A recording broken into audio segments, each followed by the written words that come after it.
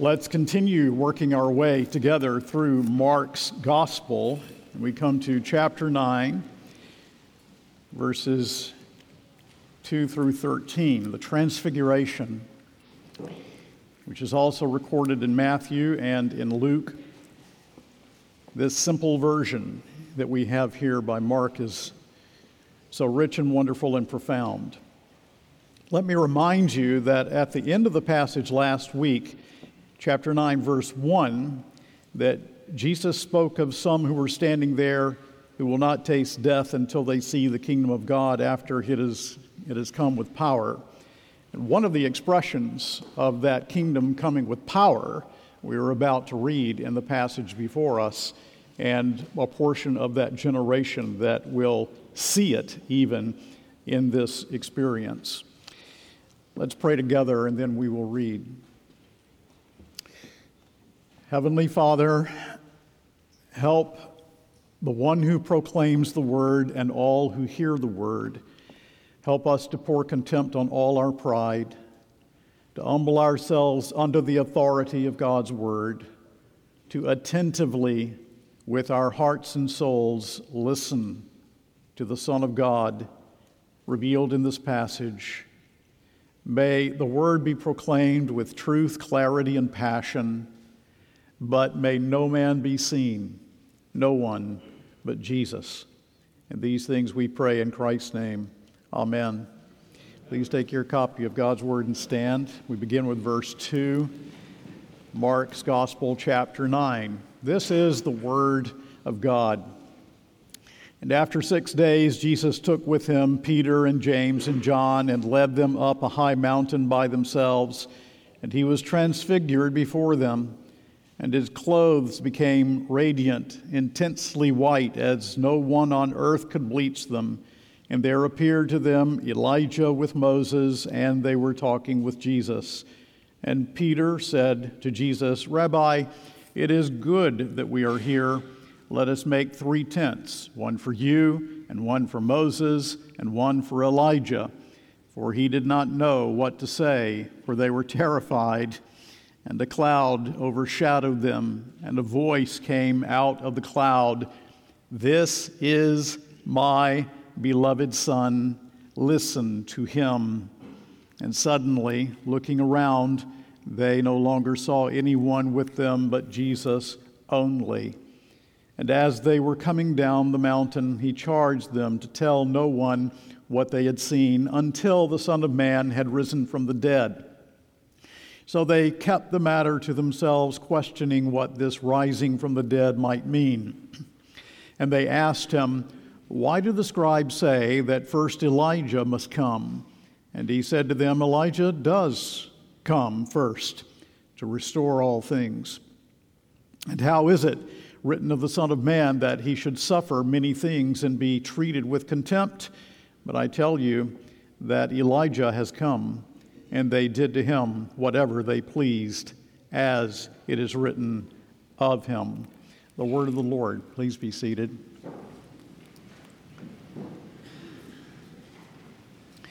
People of God, we were challenged in last week's text to remember, what does it profit a man if he should gain the whole world and yet lose his own soul? And that there would come to the people of God and to the church the temptation to be ashamed of Jesus rather than to confess him outright. The text before us continues to emphasize the wonderful uniqueness of Jesus Christ and why it is that he is the one that we must confess, should confess, long to confess as believers in the Lord Jesus. It is the uniqueness of Jesus that the church is in danger of forgetting, and forgetting this to jettison Christianity right with that ashamedness of Christ. I well remember a report in the early 2000s on NPR. A young lady, well-spoken young lady, student at Davidson College, who expressed herself as a very spiritual person, who was brought up in the Presbyterian Church. And I assume that meant, of course, the PCUSA. She had taken a journey, however, to the east, and the foundations of her faith were shaken. And she tells of how she tried to pray, "Dear God," but the words just wouldn't come after that.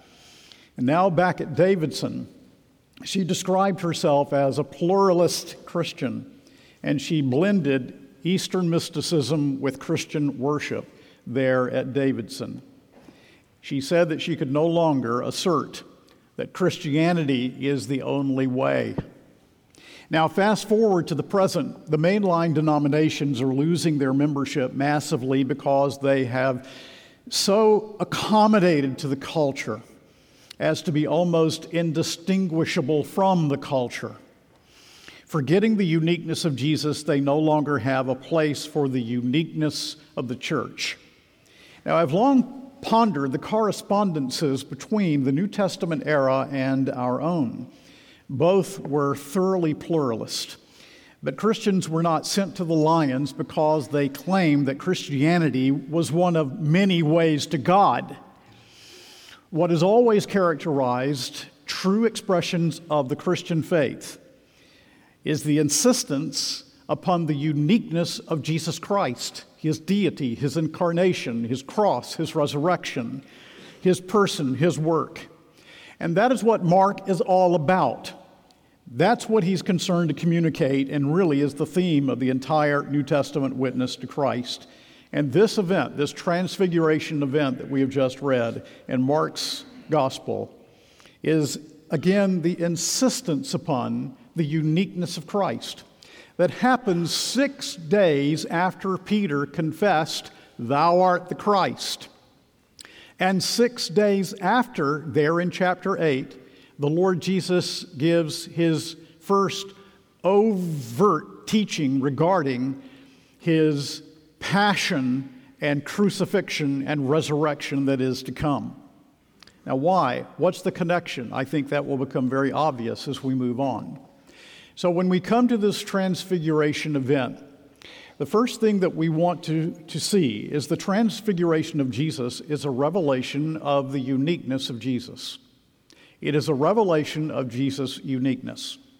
Now, that uniqueness has been stressed since verse 1 of Mark's gospel, the beginning of the gospel of Jesus Christ, the Son of God. And immediately, in the very opening verses of Mark's gospel, there is the teaching that Jesus is God.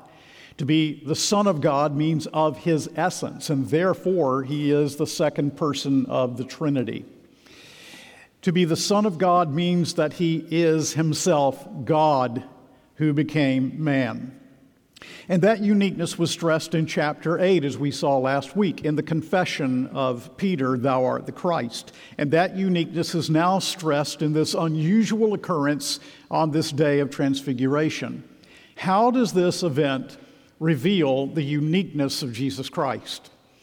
Well, will you notice, first of all, that it takes place on a high mountain. Now, why is this significant?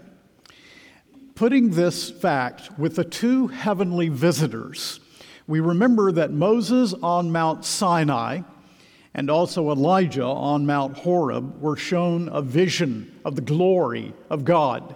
And that's what's happening here. A vision of that glory is now shown to the inner circle of the disciples. And when Jesus is transfigured, literally the word is metamorphosis. When this metamorphosis took place before the eyes of Peter and James and John, his appearance was altered, and something of the splendor of the age to come and of the power of the consummated kingdom is displayed, so that his clothes were whiter than any launderer on this globe could have made them. And Elijah and Moses, the two great prophets of the law, appeared. And that verb that is used here for appear in the Greek New Testament means something objective. This is not just a vision. They actually appeared. These two great prophets of the law that appear with him and converse with him in his approaching departure, for Luke tells us that's what they were talking about, his upcoming death. A cloud covered them. That cloud, of course, representing the presence of God, as we see in many places in Exodus chapter 6 and other places, the cloud representing the presence of God. And out of the cloud is a voice. No wonder Peter was terrified. They are seeing Jesus as he will be seen when he returns. They are seeing him as you will see him when he comes again.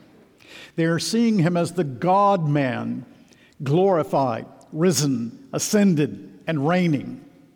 The glory that Jesus had with the Father before all worlds is now manifested before their eyes in his incarnate but exalted state. They are seeing this before their very eyes. This is what they see.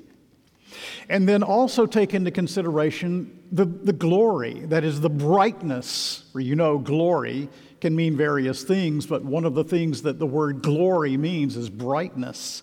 And it brings to mind the glory of God displayed in the Old Testament, the brilliant light of many texts that come to mind in the book of Exodus and in Daniel chapter 7 and the Son of Man passage, and all the way to Revelation chapter 1, in which our Savior is described in very similar terms. And so, the Transfiguration answers the question, do you know who Jesus is? Peter, do you know who Jesus is? You have confessed that he is the Messiah, but now let's go more deeply into that confession. Who is Jesus? Well, he is the God of glory. He's the mediator in whose hands all authority have been placed for the redemption of his people. He's the Son of Man of Daniel chapter 7. The Messiah was just confessed by Peter, but now the Transfiguration makes it clear that Jesus is the Messiah who is God in the flesh, veiled in flesh, the Godhead see. It is veiled after he comes back down the mount, but this is who he truly is. Now, this is astonishing. It is truly astonishing that he has taken humanity. He is the second person of the Trinity, the majestic God who has taken humanity into union with himself. And this is how we can know that we can know God. You can know that you can know God because God became man. And he can say to Philip, "He who has seen me has seen the Father." You can know God because God became one of us, yet without sin. So there Jesus stands talking with Moses because he is about to inaugurate the second Exodus through the cross and resurrection, delivering his people from their bondage to sin. And he talks with Elijah, regarded as the forerunner of the end of time, and the whole event announces that the fulfillment of the ages has arrived. But it will come at great cost. Moses and Elijah were wilderness prophets who suffered greatly. The kingdom will come as the suffering servant of the Lord is rejected. And so Peter tells us in 2 Peter chapter 1 that he was an eyewitness to his majesty on this day when he beheld Jesus transfigured. It was a unique revelation of the glory and the majesty and the wonder of the Son of God. Now, a unique revelation of the Son calls for a unique approach to life. And that's the second thing, a unique approach to life. And we can get at this by noticing a couple of things in the text. First, Peter's response to this strange event there in verses 5 and 6. Look at these verses again. Peter said to Jesus, "Rabbi, it is good that we are here. Let us make 3 tents, one for you and one for Moses and one for Elijah." For he did not know what to say, for they were terrified. Peter thought that the Feast of Booths had arrived. It was being fulfilled. In other words, that the Sabbath rest for the people of God has arrived in this transfiguration experience. But Peter, have you already forgotten what Jesus said in chapter 8 when he began to teach them that the Son of Man must suffer many things and be rejected by the elders and chief priests and scribes and be killed and after 3 days rise again? Peter, have you forgotten the description of the Christian life that followed? Deny yourself, take up your cross, and follow me. Do not be ashamed of me when the temptation comes. Peter, have you forgotten these things? Peter wanted to leap right over the suffering into the glory. He wanted to remove himself from the suffering of the Christian life right into the Sabbath rest that remains for the people of God. Now hold that in your mind as we look at a second way that we see the unique approach to life that is demanded by the uniqueness of Jesus, which is to pay attention to the discussion between Jesus and the disciples after the transfiguration on the way down the mountain. In the discussion, it is apparent that the disciples are perplexed because they still do not understand the mission of Jesus in this world. And Jesus helps them to see that Elijah must come. Of course, that is John the Baptist who fulfilled that. And just as John suffered, so must he. Verses 12 and 13. And he said to them, Elijah does come first to restore all things. And how is it written, the Son of Man, that he must suffer many things and be treated with contempt? But I tell you that Elijah has come, and they did to him whatever they pleased, as it was written of him. Jesus' mission will only be understood after the resurrection, which is why in verse 9 he tells them not to tell about the transfiguration until he had been raised from the dead. Now we can glean from all of this a very important principle for Christian living from Peter's response and from the discussion on the way down the mountain. What is it? What is it we can glean? What is it that we should notice about life, the Christian life, from what he tells them here? Well, Peter and his disciples didn't at this point understand that the way of the Christian life, the way of living for Jesus, is the way of the cross. That when we come to know God as believers in the Lord Jesus Christ, we become conformed to the image of Christ in what Paul calls the fellowship of his sufferings and conformity to his death. There are two ways that you know God. You know him by going to his word, learning about him.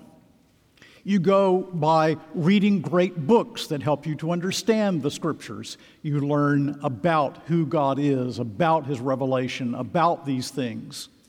Now that's essential. It is absolutely essential. And that also can be life transformative if indeed you are reading the word and submitting to its authority. But there's another way. That is to take these things that you learn from God's word and actually to go through suffering and hardship and difficulty.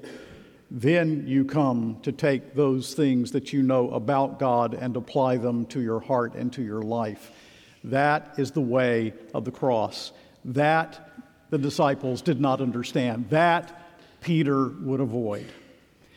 Now, are we tempted to forget this? When we forget, we still suffer. We can forget this truth, and yet we still will suffer in this fallen world, but our lives become consumed with getting out of the suffering rather than knowing God in the suffering. Then the way of God seems strange to us. And we say things like, how can he really love me if he's putting me through this? Or how can he bring this thing on me? I don't understand. Or perhaps you say, maybe I just lack faith. But in any case, when we forget, it becomes all about me. And what Christ wants us to see is that it's all about him. People of God, the cross precedes the crown. That was true of your Lord, and it is true of us as well. Glory comes after humiliation. The character of Christ is drawn deep into our hearts through suffering Christianly. Now, Peter did come to understand this, and you might remember how he puts this in 1 Peter. For example, the 4th chapter in verse 12, when he says, "Beloved, do not be surprised at the fiery trial when it comes upon you to test you as though something strange were happening to you, but rejoice insofar as you share Christ's sufferings, that you may also rejoice and be glad when his glory is revealed. If you are insulted for the name of Christ, you are blessed, because the Spirit of glory and of God rests upon you. But let none of you suffer as a murderer or thief or evildoer or as a meddler. Yet if anyone suffers as a Christian, let him not be ashamed, but let him glorify God in that name." Some of the themes of the 8th and 9th chapters of Mark's gospel are heard in those verses in which Peter had come to understand the way of the cross leads home. Let me put this a different way. The great Christian doctrine of adoption that we find in the New Testament, that we find in Romans chapter 8 and other places. The Westminster Confession summarizes the biblical doctrine when it says that adoption is an act of God's free grace whereby we are received into the number and have a right to all the privileges of the sons of God. But let me ask, does our catechizing include as one of the indispensable benefits of Christ's atonement conformity to Christ through suffering? Dr. Gaffin said, "Until Christ returns, the comprehensive mode of our enjoying all those privileges of adopted sons is suffering with him." Did you hear that? The comprehensive mode of our enjoying the privileges of adoption is through suffering with Christ. There are few truths which the church down through its history has been inclined to evade. There are few truths which the church can less afford to evade. Only the Christian can live this way, joyful in the midst of suffering because he finds fellowship with his Lord. Joyful in suffering because the believer lives in view of the inheritance that awaits us. It teaches us to embrace the life that God has given us as the one that he really has for us, not with stoic resignation, but with an inner joy. People of God, don't always dream for something different, for something other, and miss God where you are. Because where you are in the midst of the troubles that you're facing is where you meet him and know him and learn more about your own heart's needs and learn more about his love and his care and his fatherly disposition to you and the omnipotent compassion that he has for you. The older saints here can tell you this. They know this is true. They've been through it time and time and time and time again, and they will say, "How have I come to know God? I've come to know him personally, deeper and deeper and deeper in the troubles of life." Because our suffering, small and great, is suffused with the power of Christ's suffering, because our suffering, small and great, is suffused also with the power of his resurrection, we find that life is now Christ-centered, and self-centeredness is being progressively put to death. You know, I saw my father, without complaint or comment, give up things that he loved to do so that he could be near my mother every day, who suffered greatly in the last 20 years of her life. I just saw Christ, self-centeredness being crucified, dying. So truly the uniqueness of Jesus does call for a unique approach to life, does it not? A life of discipleship, a life of conformity to the image of Christ, a life that participates in Christ's sufferings, not because our sufferings add anything to his once-for-all completed atonement, but because it grows us in Christ-like character and it looks forward to sharing in Jesus' glory, which is what is being revealed here in this passage. This forward-looking characteristic in the midst of my suffering. Christ is coming again. I have an eternal inheritance. I have the promise of the resurrection. In the midst of our suffering, the believer learns to hold on to that hope and to those promises, looking for the return of Christ. I think may be the characteristic that we most lack as Christians today. What about you? Does that need to change? Do you see how this will help you in the hard times to be joyful in the inevitability of suffering in this present age, when your focus is not on the suffering, but on the God who is with you in the suffering and the promises of God's word that lead you to the everlasting glory that he has prepared for you through his cross and resurrection? Now, we see the third thing. The uniqueness of Jesus brings something else. It also brings a unique message. A unique message. Now, what we have here in the Transfiguration, as Calvin summarized, is a temporary exposition of Christ's glory. Later, the disciples would look back and say, "Who were we with after the resurrection?" The resurrection that was anticipated in this experience will help them to understand that Jesus stands at the very center of eschatological expectation and hope. And in the end, verse 8 tells us, Elijah was gone, Moses was gone, they saw no man but Jesus only. Because he is such a person that our entire universe must revolve around him. And such a unique and wonderful person brings with him a unique and wonderful authority and brings with him a unique and wonderful message. Now, the Apostle Peter speaks of that message. He does so in 2 Peter in chapter 1. I'm going to read these words to you, and please notice he's talking about, all the way here in 2 Peter, in his epistle, he's talking about the Transfiguration. He's remembering it. And here's what he says in 2 Peter 1:16 and following. "For we did not follow cleverly devised myths when we made known to you the power and coming of our Lord Jesus Christ, but we were eyewitnesses of his majesty." You see, he's talking about the Transfiguration. "For when he received honor and glory from God the Father, and the voice was borne to him by the majestic glory, 'This is my beloved Son, with whom I am well pleased,' we ourselves heard this very voice borne from heaven, for we were with him on the holy mountain. And we have something more sure, the prophetic word, to which you will do well to pay attention, as to a lamp shining in a dark place until the day dawns and the morning star rises in our hearts. Knowing this first of all, that no prophecy of Scripture comes from someone's own interpretation.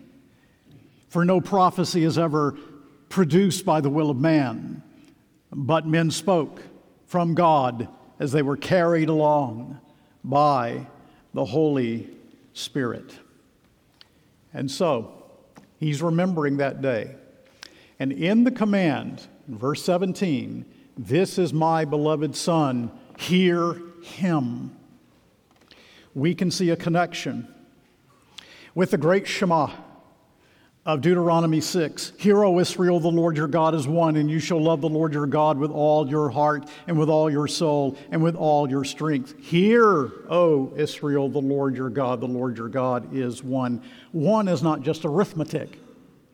Yes, it speaks of the unity of the divine essence, as over against the polytheism of the day. It means something more than that, though. It speaks of the immeasurability of the uniqueness of God, his incomparable uniqueness. As we read in Isaiah 45, I am the Lord and there is no other. And as Paul tells us in 1 Corinthians 8, against the backdrop of the polytheism and pluralism of his day, that Jesus is the only Lord. This unique message comes from a unique source. And in 2 Peter chapter 1, Peter heard God speak from the Mount of Transfiguration. And without much comment on that rich passage in 2 Peter, which would be delightful to do, let me simply say that Peter is saying this. I saw him, I was a witness when God affirmed his Son from the cloud. But you hear him through this word. How do you hear the Son of God? Through the prophetic message, through the word of God. When Jesus ascended on high, he left two things. He left his church, and he left a complete canon. That is to say, he sovereignly oversaw the writing of the New Testament books and brought the canon to a conclusion, recognized by the church because of its self-attesting nature. 66 books written by 40 individual writers over nearly 2,000 years, and there is one unified message, and that message says to us, here is Christ, hear him, just as clearly as did the voice from the cloud on the day of Transfiguration. So how do we hear him now? We hear him when you hear him, when you read the Holy Scriptures. You hear him when you have an open heart to hear the Word of God proclaimed when we gather on the Lord's Day. You will not get God's Word. You will not get his inerrant, infallible interpretation of life. You will not hear of God's Son in the world religions or from philosophy or from nature worship. There is a unique source, and that source is God himself and his Son who has given to you his word. And in that unique source, there also is a unique message. And two of the great themes that are fundamental to that message are mentioned for us in this chapter of Scripture. In verse 12, he said to them, Elijah does come first to restore all things, and how is it written, the Son of Man, that he should suffer many things and be treated with contempt? The unique message of the cross of Christ. That message of the cross, can you hear it enough? Can you get enough of it? Can you not see the glory of the cross? Despised by the world, it is the substance of your faith. It is the diamond pivot upon which your life settles. It is the message we have to preach. It is the essential truth that governs our lives, our homes, our marriages, our relationships. And then there's this message about the resurrection of Jesus from the dead. Already brought up these two things in chapter 8, brought up here, brought up several times throughout chapter 10 of Mark's gospel. But he says in verse 9, as they were coming down the mountain, he charged them to tell no one what they had seen until the Son of Man had risen from the dead. So they kept the matter to themselves, questioning what this rising of the dead might mean. And so it is the resurrection that is anticipated by the glimpse of Christ's glory at the Transfiguration. And the Transfiguration and the resurrection to which it points is an anticipation of the regeneration of the entire fallen created order. That's the power of Christ's resurrection from the dead. Now, there are many people who study the New Testament with an unbelieving bias, who see Jesus as a zealot or an apocalyptist or simply as a rabbi or in some other way. But all have in common the thought that Jesus was not raised from the dead. But that view hits full tilt the brick wall of history. Who changed the dejected apostles into joyful missionaries for the gospel, willing to give their lives for Christ? Who changed Paul from a Christ hater to an apostle of his name? And so you must wrench the book of Acts especially right out of history to deny the resurrection of Jesus from the dead. Paul Barnett, Australian New Testament scholar, it is only by removing the Acts of the Apostles and letters of the Apostles that such humanistic versions of Jesus can be constructed. It is quite unhistorical simply to assert that the early Christians, many years later, superimposed on this man who was crucified and buried, we know not where, the belief that he was somehow to be worshiped as Lord. That, Barnett says, is to equate the rise of Christianity with the birth of the Elvis cult. Here, the writings of Paul are highly significant, and this is true. No, Jesus died for sinners. This is the message highlighted here. Jesus rose from the dead. This is the message that was foreshadowed here. And with his death and with his resurrection comes the call of God, the imperative, the command of God. This is my beloved Son. Hear him. Hear Jesus. So, do you remember that young lady at Davidson College? I wonder where she is now, if she's living. Has she come to know the Lord? Does she understand that her perspective was so sub-biblical, unbiblical? She concluded that the way to relate her faith to world religions was to become a Christian pluralist.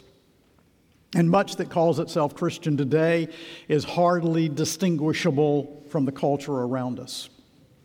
And this is where cultural accommodation always leads. And men do not like the infallible book because it calls them away from their own human autonomy.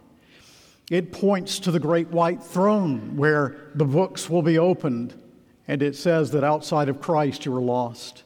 And the Bible is true, and men outside of Christ are lost. And the professing church, rather than hearing him, so often today, the professing church waters down the message, accommodates to culture, and it becomes, over time, virtually indistinguishable from culture.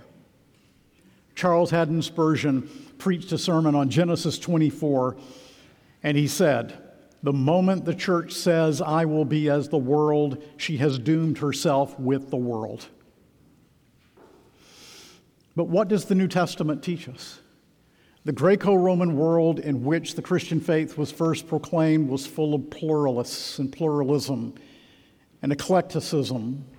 It was a world of philosophers, a world of Stoics and Epicureans. It was a world filled with animists and occultists and temple prostitutes and even the worship of Octavia, the Caesar of Augustus. They didn't care how many you had in your pantheon as long as you didn't say, "Here is the one Lord," rather than Caesar. What does Paul say in 1 Corinthians 8? "For even if there are so-called gods, whether in heaven or on earth, as indeed there are many gods and many lords, yet for us there is but one God, the Father, from whom all things came and for whom we live, and there is but one Lord Jesus Christ, through whom all things came and through whom we live." There is one Lord, and that is Christ. And if you do not know Christ, the call comes to you this morning from his messenger. Hear him. Hear him. We are fallen. Our minds are inherently biased against God. We do not want to hear him. Sinners apart from God's grace do not want to hear him. What happens when you have a relationship with someone and it's a hard relationship and perhaps you see it as a hurtful relationship? Well, you try to avoid that person Now, I'm not talking about Christian ethics here. I'm just saying that's the tendency of fallen human nature. We avoid that person on a greater scale. Because we have rebelled against God, we have turned from His truth, we have turned to ourselves.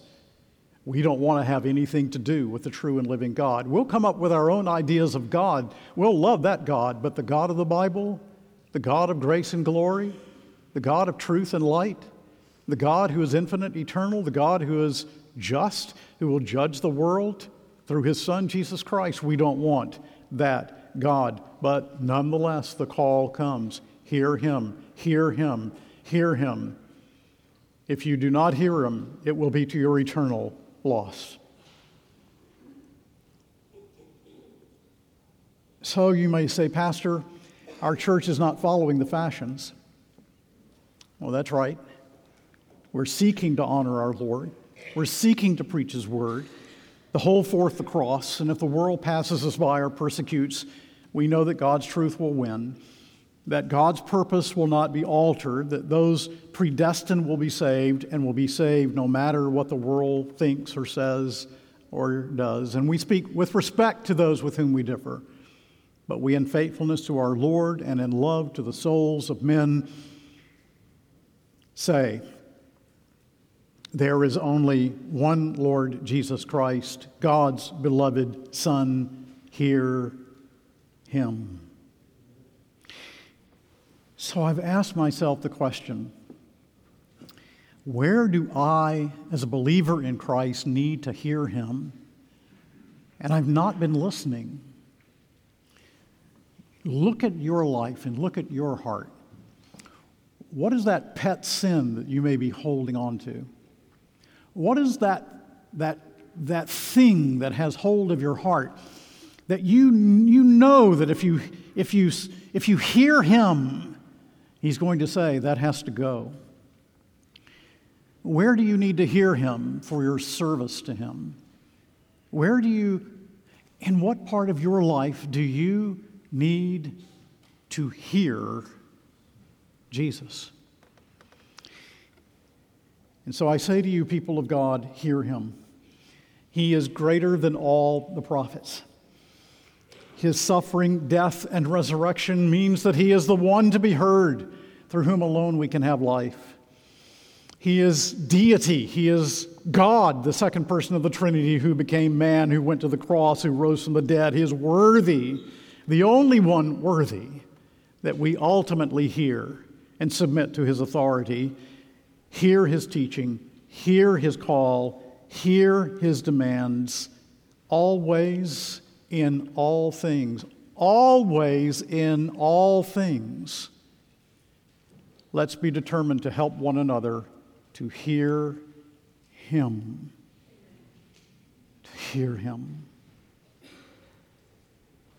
You know, I can't save a soul. I can't change a heart.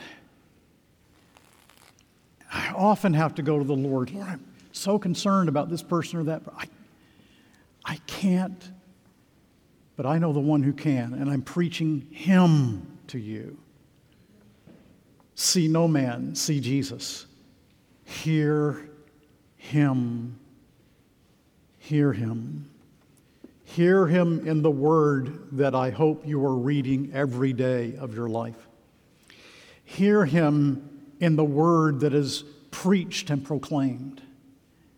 Do not hear the siren calls of the world. Young people, do not hear the siren calls of the world telling you you can blend your Christian faith with the things of this world.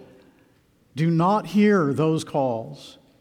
Rather, young people, this is my beloved Son. Hear Him. Hear Him who continues to speak in and through His infallible word. Amen and amen.